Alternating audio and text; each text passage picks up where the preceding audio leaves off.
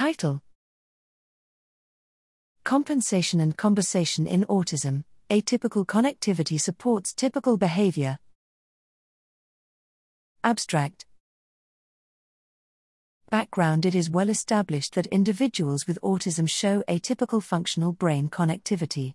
However, the role this plays in behavior, especially in naturalistic social settings, has remained unclear. Some atypical patterns may reflect core deficits, while others may instead compensate for deficits and promote adaptive behavior. Distinguishing these possibilities requires measuring the typicality of spontaneous behavior and determining which connectivity patterns correlate with it.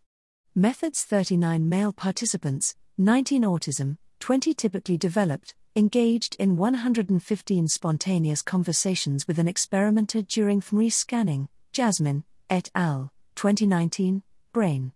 A classifier algorithm was trained to distinguish participants by diagnosis based on 81 semantic, affective, and linguistic dimensions derived from their use of language. The algorithm's certainty that a participant was in either the autism or typical group was used as a measure of task performance and compared with functional connectivity levels.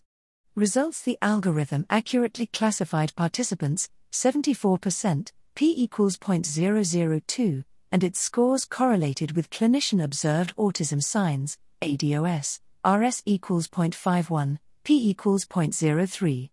In support of a compensatory role, greater functional connectivity, most prominently between left hemisphere social communication regions and right inferior frontal cortex, correlated with more typical language behavior, only for the autism group, RS equals 0.56, p equals 0.01.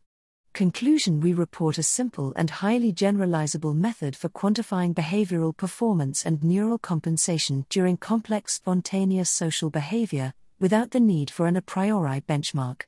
The findings suggest that functional connectivity increases in autism during communication reflect a neural compensation strategy.